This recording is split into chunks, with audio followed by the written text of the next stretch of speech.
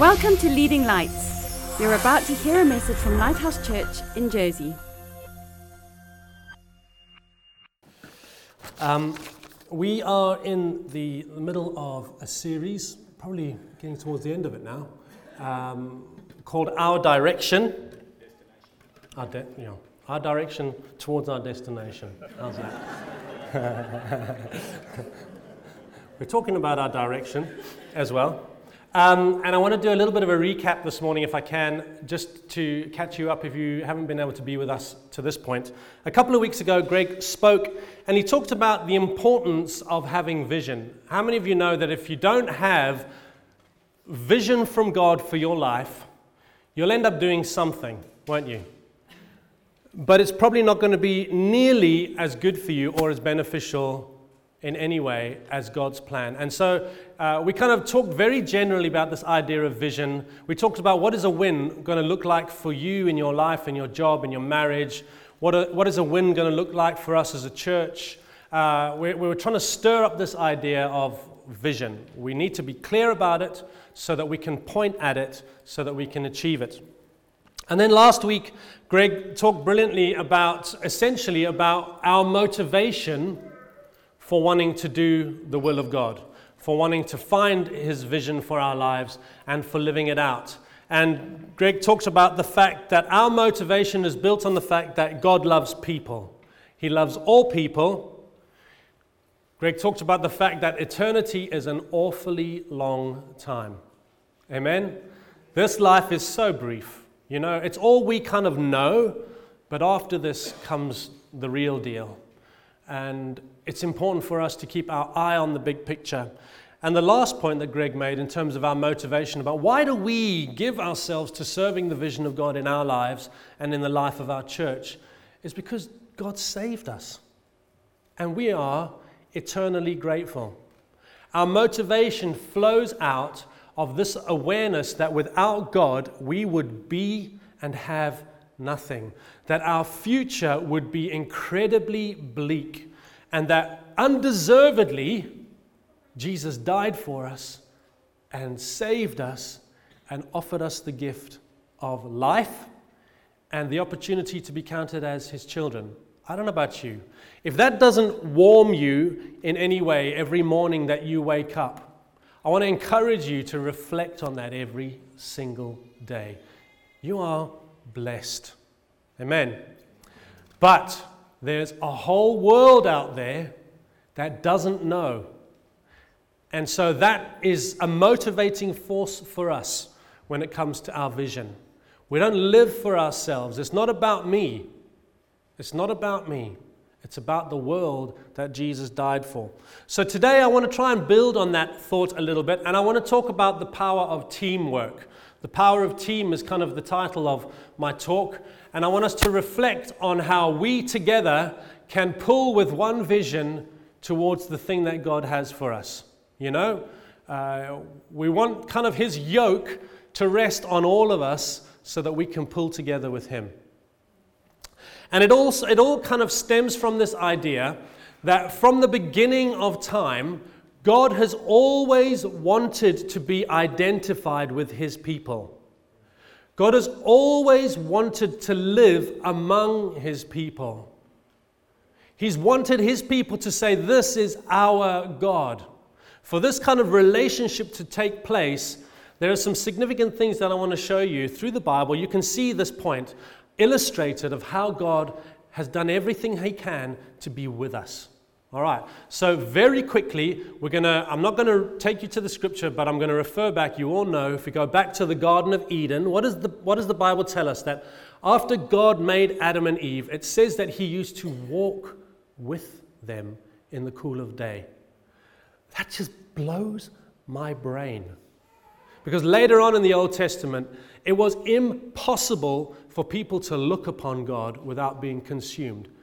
But in the cool of the day, God would walk in the garden with Adam and Eve because He wanted to be with His creation. The fall happened and that relationship got broken and damaged. But if we skip forward, we find a time in the Bible where are we going to go? In Exodus chapter 25, when God says to Moses, I want to come and live amongst my people again, and he calls Moses to lead the Israelites to build what's called the tabernacle, which was like a temporary but hugely ornate and magnificent tent. Wherever the Israelites would go, they would set up the tabernacle as God had orchestrated it, and he would come, by his very presence would come and rest over the Ark of the Covenant in the holiest of holies.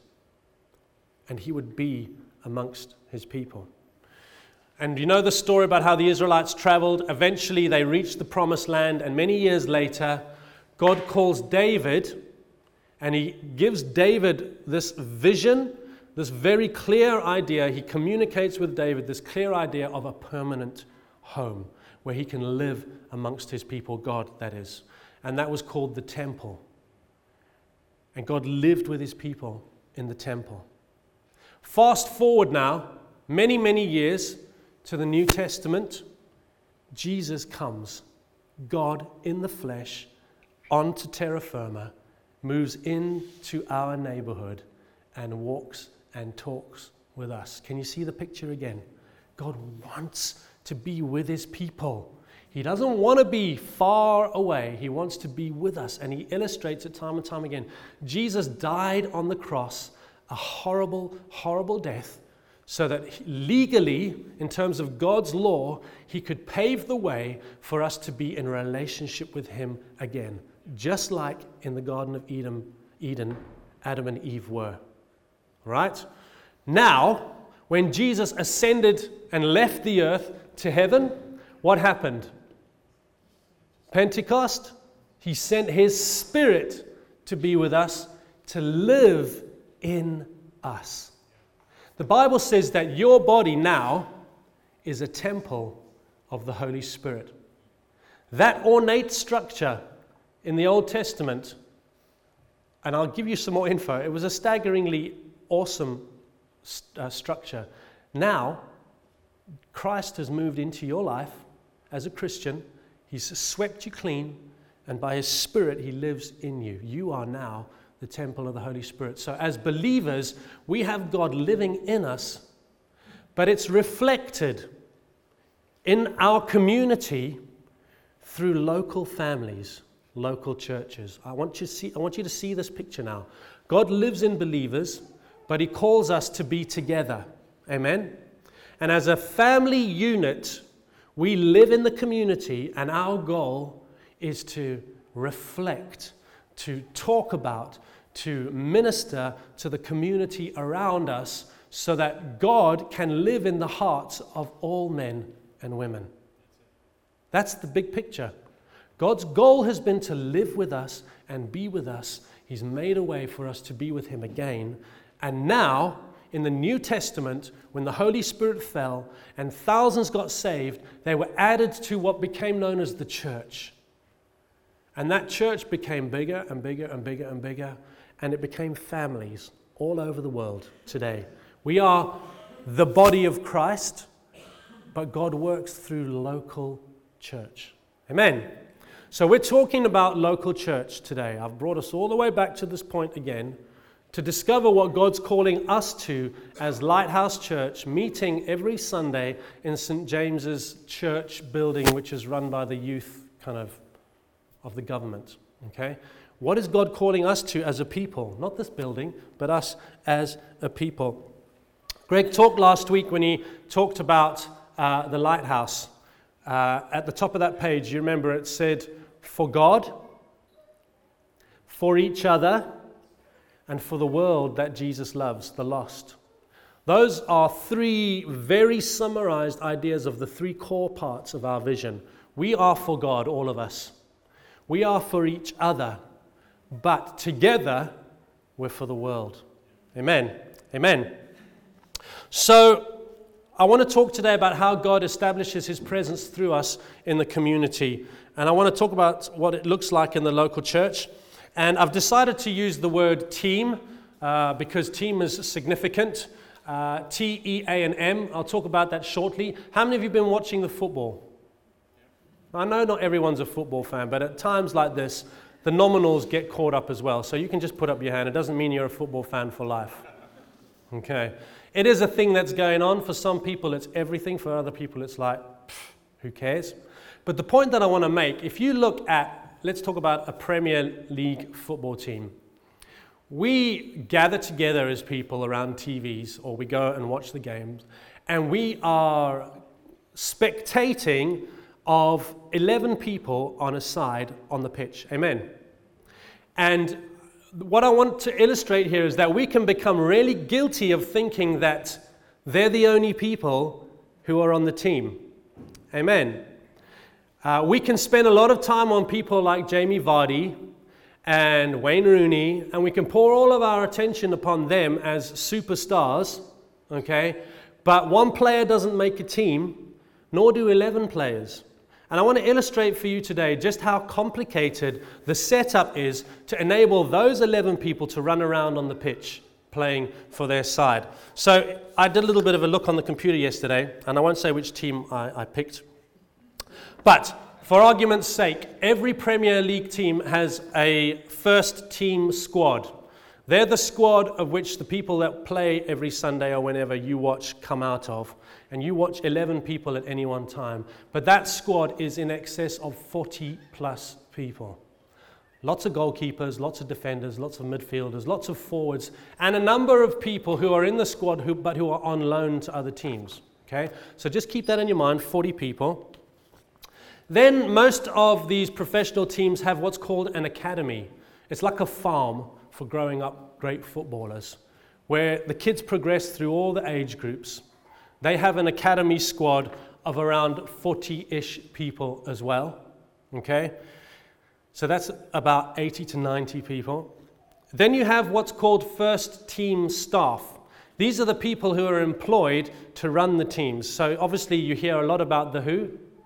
The manager. And if it all goes wrong, he gets fired, okay? Shame. He's the guy who carries the weight of responsibility of overseeing the whole footballing structure at a club and being a part of that process. But under him, I know this is boring some of you, but I want to just illustrate a point. You have an assistant manager, you have like 2 first team coaches, you have a goalkeeping coach, you have a head of performance, you have a fitness coach, you have an assistant fitness coach, you have a head of medical services, you have a club doctor, you have 2 first team physios, you have 3 masseurs, you have a kit manager. You have someone who manages the kit. And he has an assistant, because it's such a big job. You have an equipment manager, you have a performance nutritionist, and you even have football analysts whose sole job is to look at how the other teams play, their strategies, etc. Can you begin to see it's not just 11 people running on a pitch, all right? Then you have the academy staff as well. And many of them are the same, but in that group you have people who are scouts, who are constantly looking for new footballing talent. You have sports scientists. I mean, you name it. I counted it all up, and there were probably 100 plus, at least, people who are employed by a football club so that you can see 11 run around every week and get excited. I want you to understand today the power of team. I want you to apply this idea to the local church. Now, we don't build ourselves around a football team structure, but there are amazing structures in place that are helpful for us. And I want you to be really aware of the fact that it's not 1 or 2 people on a Sunday that make the church work. It's the whole team. It's the whole team. I want you to look around you right now. Look around at the people to your side. Look at the people behind you. I know some people are visiting here, but most of us are regulars. I want to tell you, you're the team. Say it, I'm the team. Say it again. You may come from a church background where you've not really heard this spoken about a lot. But I want to tell you, this is the reality of how we do church here. We believe it's a God-instituted reality. It's not about paying one professional to run himself half to death while we all cheer in the stands.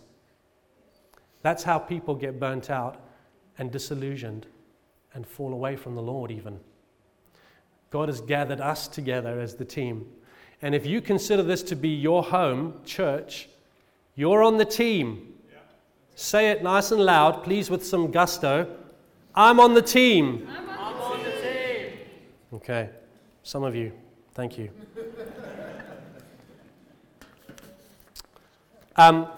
Unfortunately, I can't read a passage of scripture regarding to the building of the tabernacle or the temple. I want to refer to them today, but I want to encourage you to take the time to go and read Exodus chapter 25.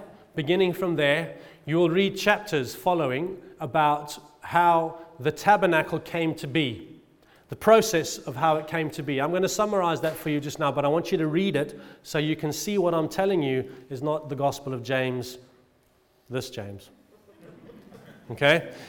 The building of the temple. God appeared and spoke to David and told David, I want your son Solomon to build the temple. But he gave the picture and the start of the process to David. And you can read about that in 1 Chronicles from chapter 28 and chapter 29. I'm going to just refer briefly to them, but I want you to go and read about them.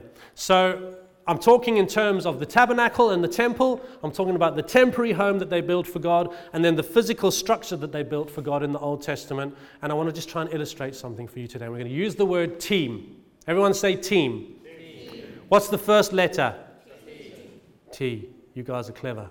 Okay? So T, what does T stand for? That stands for top down. Everyone say top down. Awesome. So when it came to the tabernacle, who did God speak to? Moses. God spoke to Moses. He didn't appear to a big group of people and say, hey guys, come, I've got a good idea. Let me chat with you. He spoke to Moses. And he said very specifically to Moses what he wanted for the people to do. And it was Moses' job to take that blueprint down the mountain to the people and say, this is what God has told me, this is what we're going to do. When it came to the temple, God spoke to David. You can read that, and I want you to just see the huge detail that God took the time to impart to Moses and to David regarding these structures. God spoke to an individual who was the leader of the nation, of the people, and said, this is what I want you guys to do. So everyone say, top down. Okay.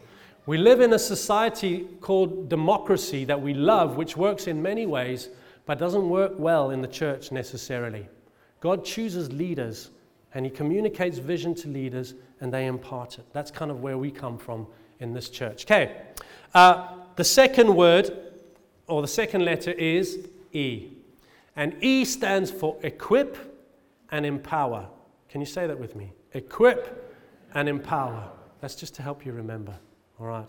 Thank you. He equips, God equips and empowers his people. So firstly, God speaks to the top because it's God's house and he's very specific about what he wants. Then to make it happen, God equips the people and he empowers the people with his heavenly resources, power and strength. Now we see that in the Old Testament, when the Holy Spirit came down on particular people, it was for a particular time, on particular people, for particular situations, and then the Holy Spirit would lift off of them afterwards. Now we live in the New Testament. We're a continuation of the book of Acts, where the Bible says the Holy Spirit lives with us, and he's with us always.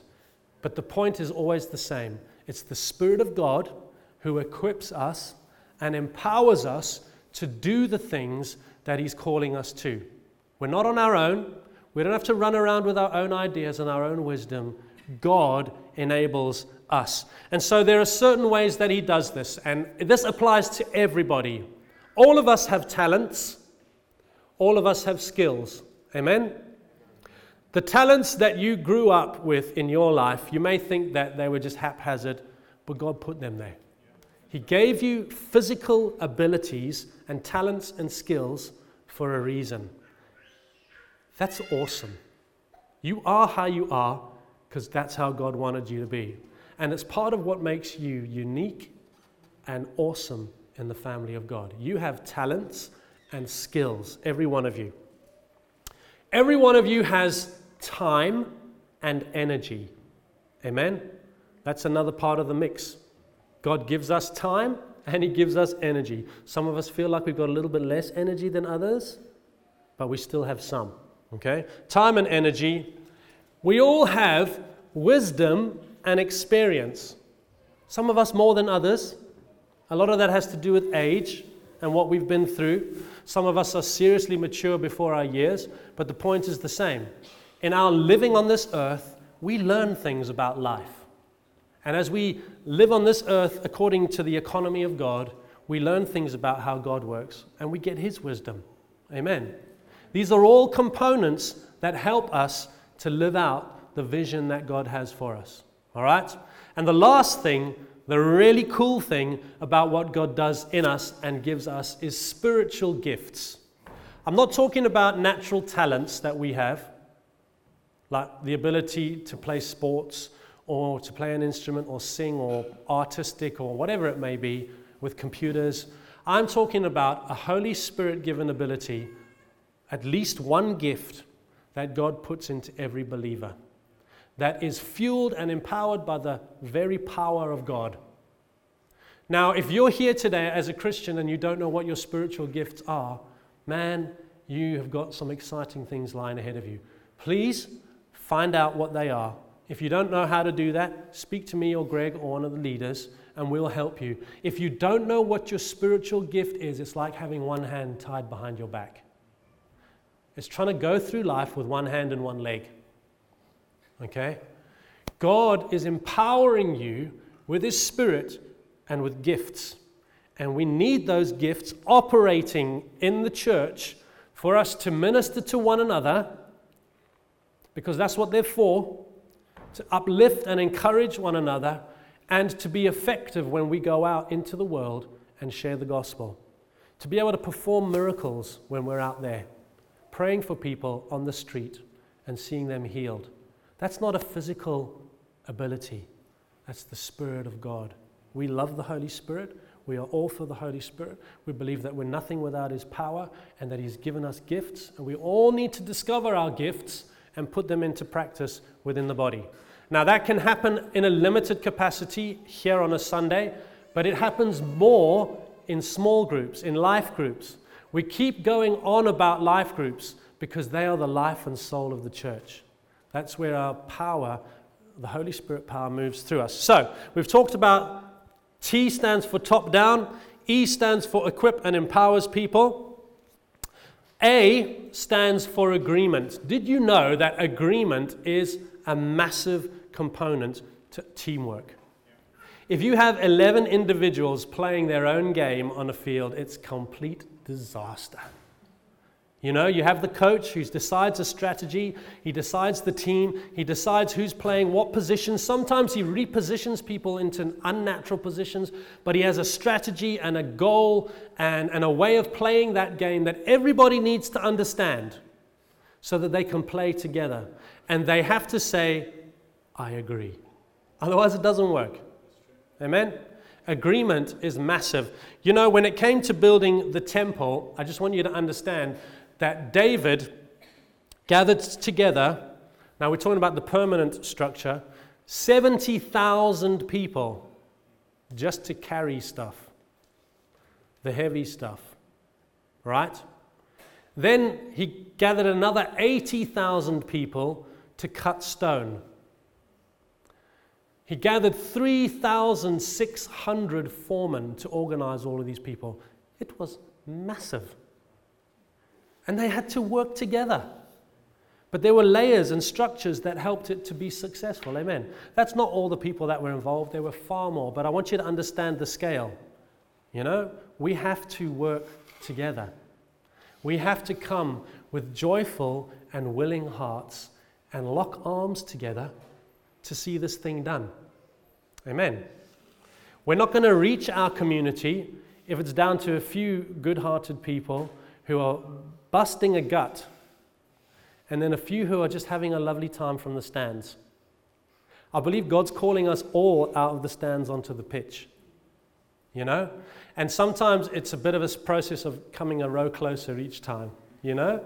But eventually you're going to get to the front row, like we do on, it's always the front row at church that's empty. There's nowhere else to go when you're on the front row. You're in the dugout, and then you're on the pitch. And that's the idea. There's no spectators in God's economy. Okay, top down, God equips and empowers people. He gives us the ability to come into agreement. And there's a multiplication of power that comes together when we agree. You know, in the Bible it talks about how 1 puts 1,000 to flight, but 2 put 10,000 to flight. It doesn't add up if you think of the maths, but in the Spirit, there's an economy going on where the Spirit of God comes in great power. Amen. My last point that I want to make this morning is to do with the word or the letter M, and that stands for more than enough. Can you say that with me? More than enough. Now, when you look at these stories about the building of the tabernacle and the temple, with the tabernacle, God calls Moses to tell the people to bring an offering. Okay? All the people of God, and he said, and I want you to hear this very clearly today, those whose hearts are moved to give.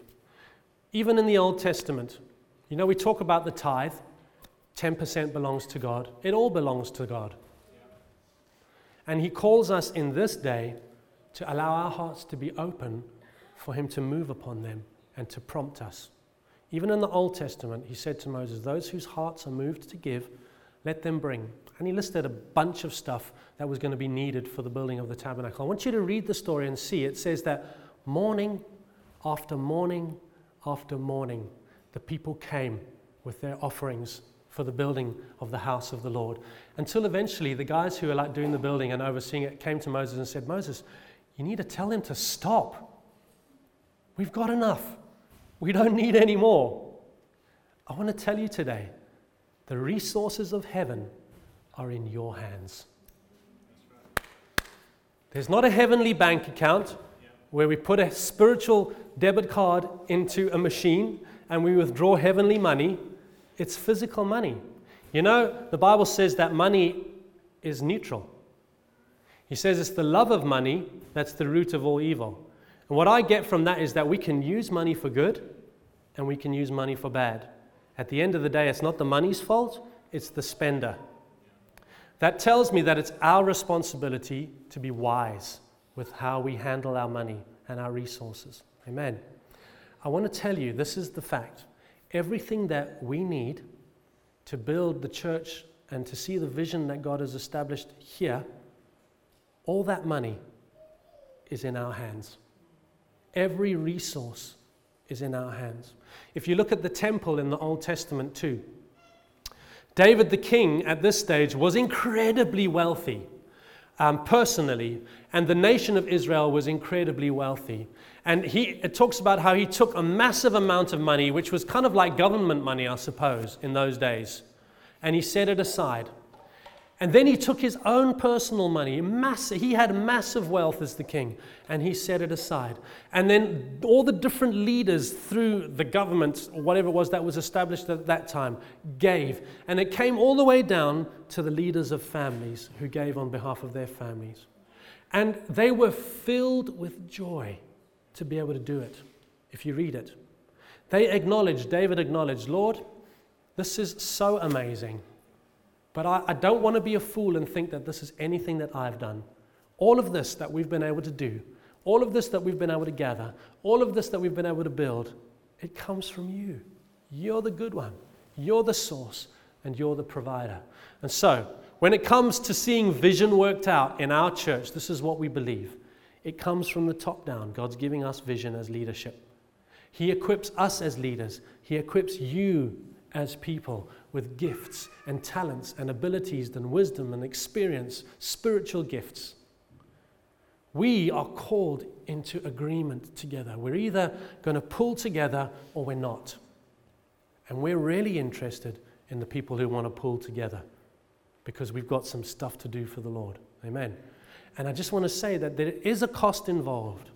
There's a cost on our time. There's a cost on our energy. There's a cost on Many layers, okay? But that also applies to a financial cost. Now, we're not talking about a financial appeal today, but there is always a financial cost. And we want you to bear that in mind continually as you pray. And if God prompts you to give, then give. What we see as a culture is that people often wait until someone says, hey, we've got this thing that we need, and then we give. But we would love it as leaders if you could listen to God and let Him tell you. We don't want to twist your hand. We don't want to cause you to feel like we're putting our hands in your pockets. That's not how we believe God works. Let Him move your heart. Amen. Thanks for listening. Please visit leadinglightsnetwork.com for more resources and subscribe to our podcast on iTunes. Please consider supporting this ministry financially by making a donation on the giving page of leadinglightsnetwork.com or lighthousejersey.com.